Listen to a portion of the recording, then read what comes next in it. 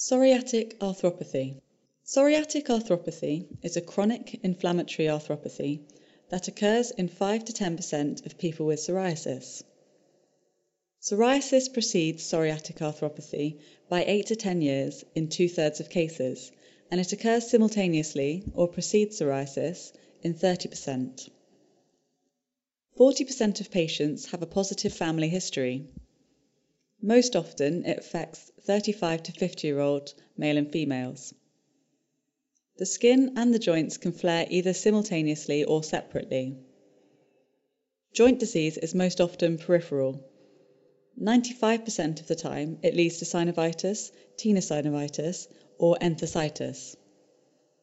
Patients can get a mixture of peripheral and axial disease, or axial disease only. The key extra-articular features of psoriatic arthropathy are nail involvement and ocular involvement. 80% of patients have nail involvement, such as pitting, ridging, onycholysis, and hyperkeratosis.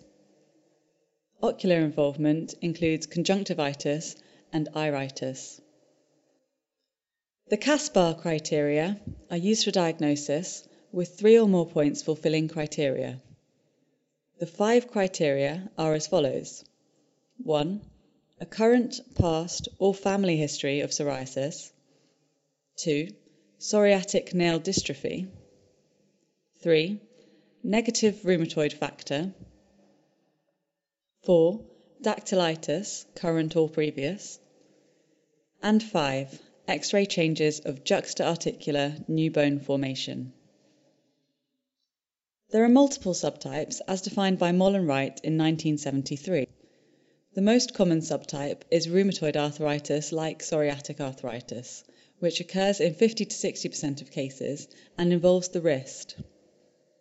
The second most common is symmetrical oligoarthritis, which occurs in 15 to 20% of cases and affects the DIPJs and PIPJs, MCPJs and MTPJs, knee and hip joints, and is associated with dactylitis.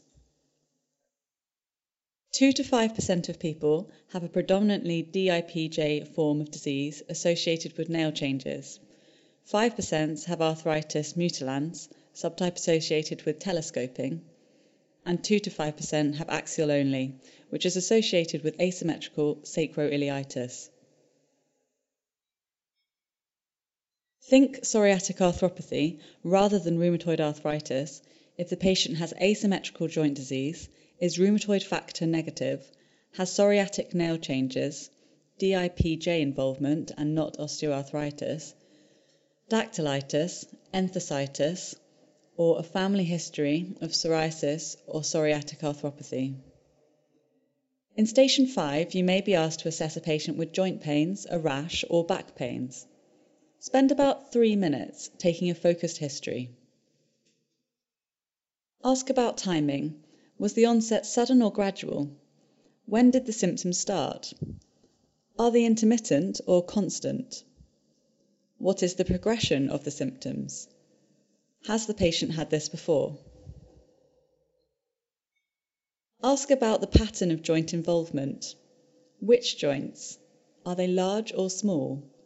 Unilateral or bilateral? Any back or neck pain?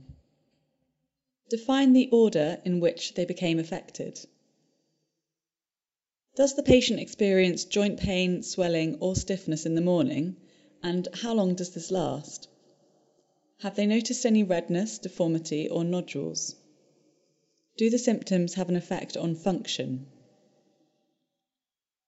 Ask about extra-articular features of psoriatic arthropathy, such as nail changes and psoriasis, red or painful eyes, plantar fasciitis, or Achilles tendinitis. Screen for dactylitis by asking if the patient has ever had a swollen finger or toe. If this flags up back pain, ask specific questions about spondylitis. When is the back pain worst? Is it in the morning? Does exercise help? Are you stiff in the morning and for how long? Do you wake in the night? Any pain in the neck or buttocks? It's worth asking about extra-articular features of rheumatoid arthritis to help differentiate.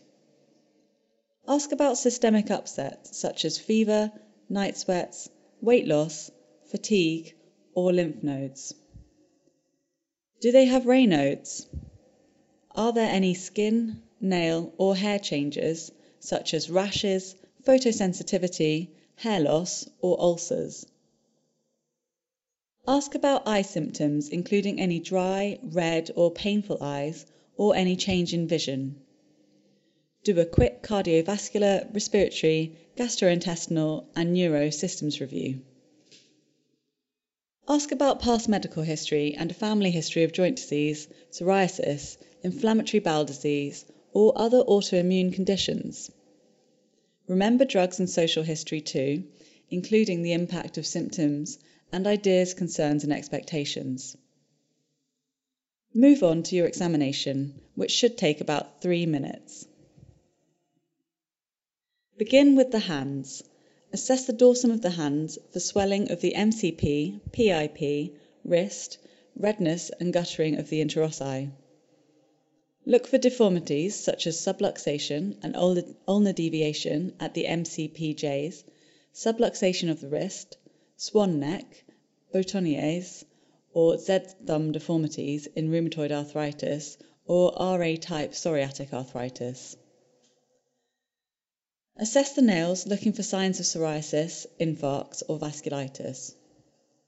Look for thin and bruised skin, suggesting steroid use. Look for surgical scars of carpal tunnel release, wrist arthrodesis, or tendon transfer. Look for psoriatic rash and for dactylitis associated with some forms of psoriatic arthritis. Next, assess the palm of the hand. Look for palmar erythema, muscle wasting, and scars. Then assess the elbows to look for nodules, psoriatic plaques, gouty tophi, scars, and bursitis. Next, palpate the MCPJs, PIPJs, and wrists for tendinitis, swelling, tenderness, and temperature. Feel the pulse.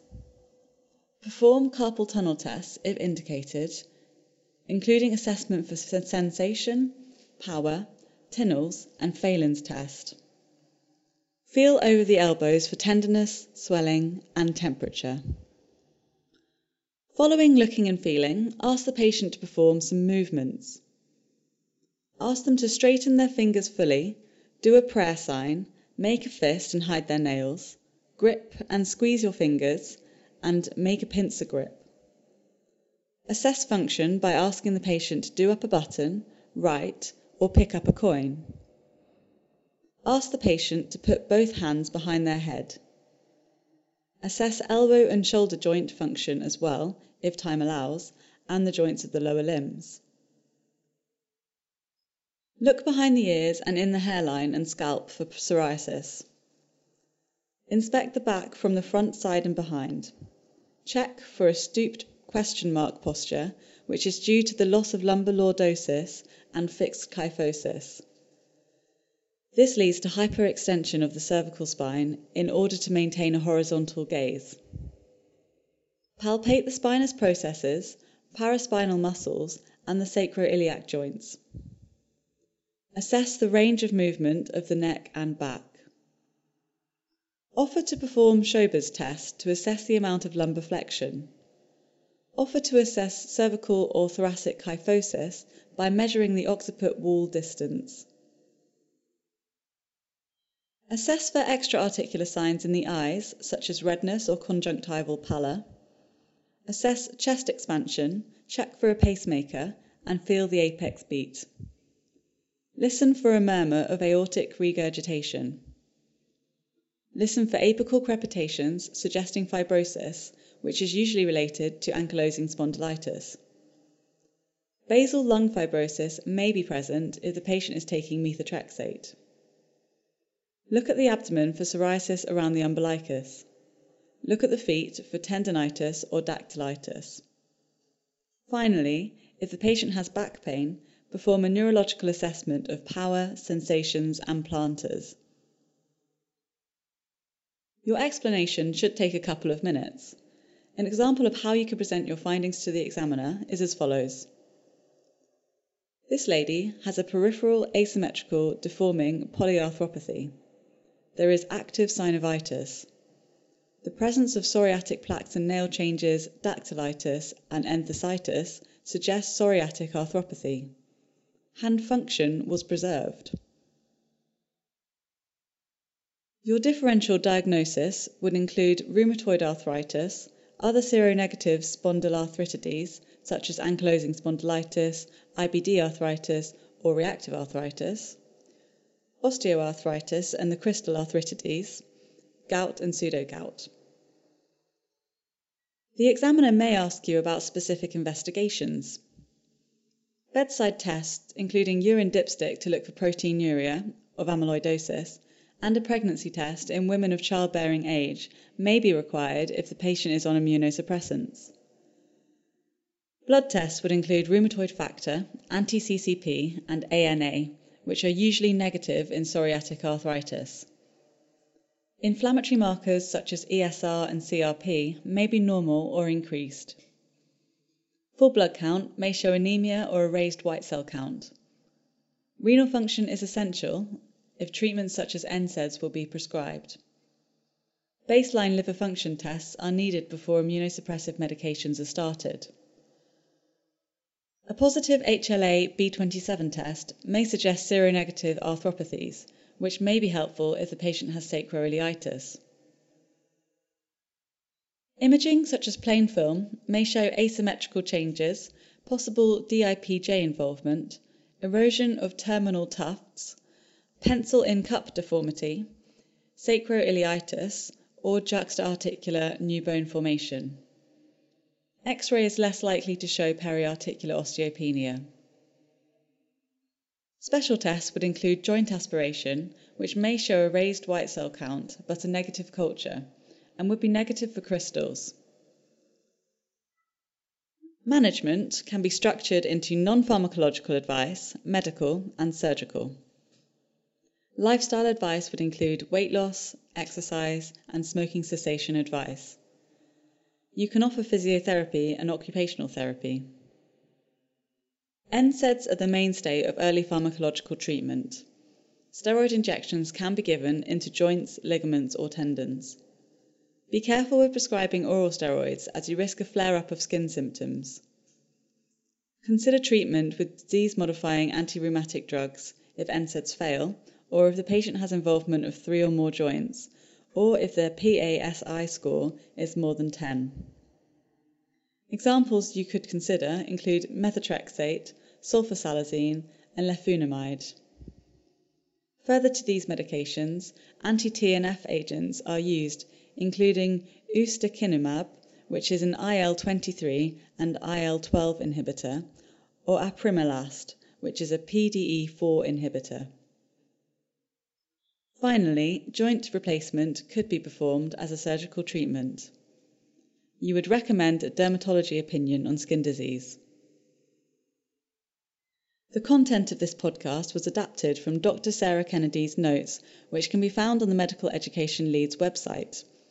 For further information about psoriasis and eczema, and for full references, please go to www.medicaleducationleeds.com/PACES.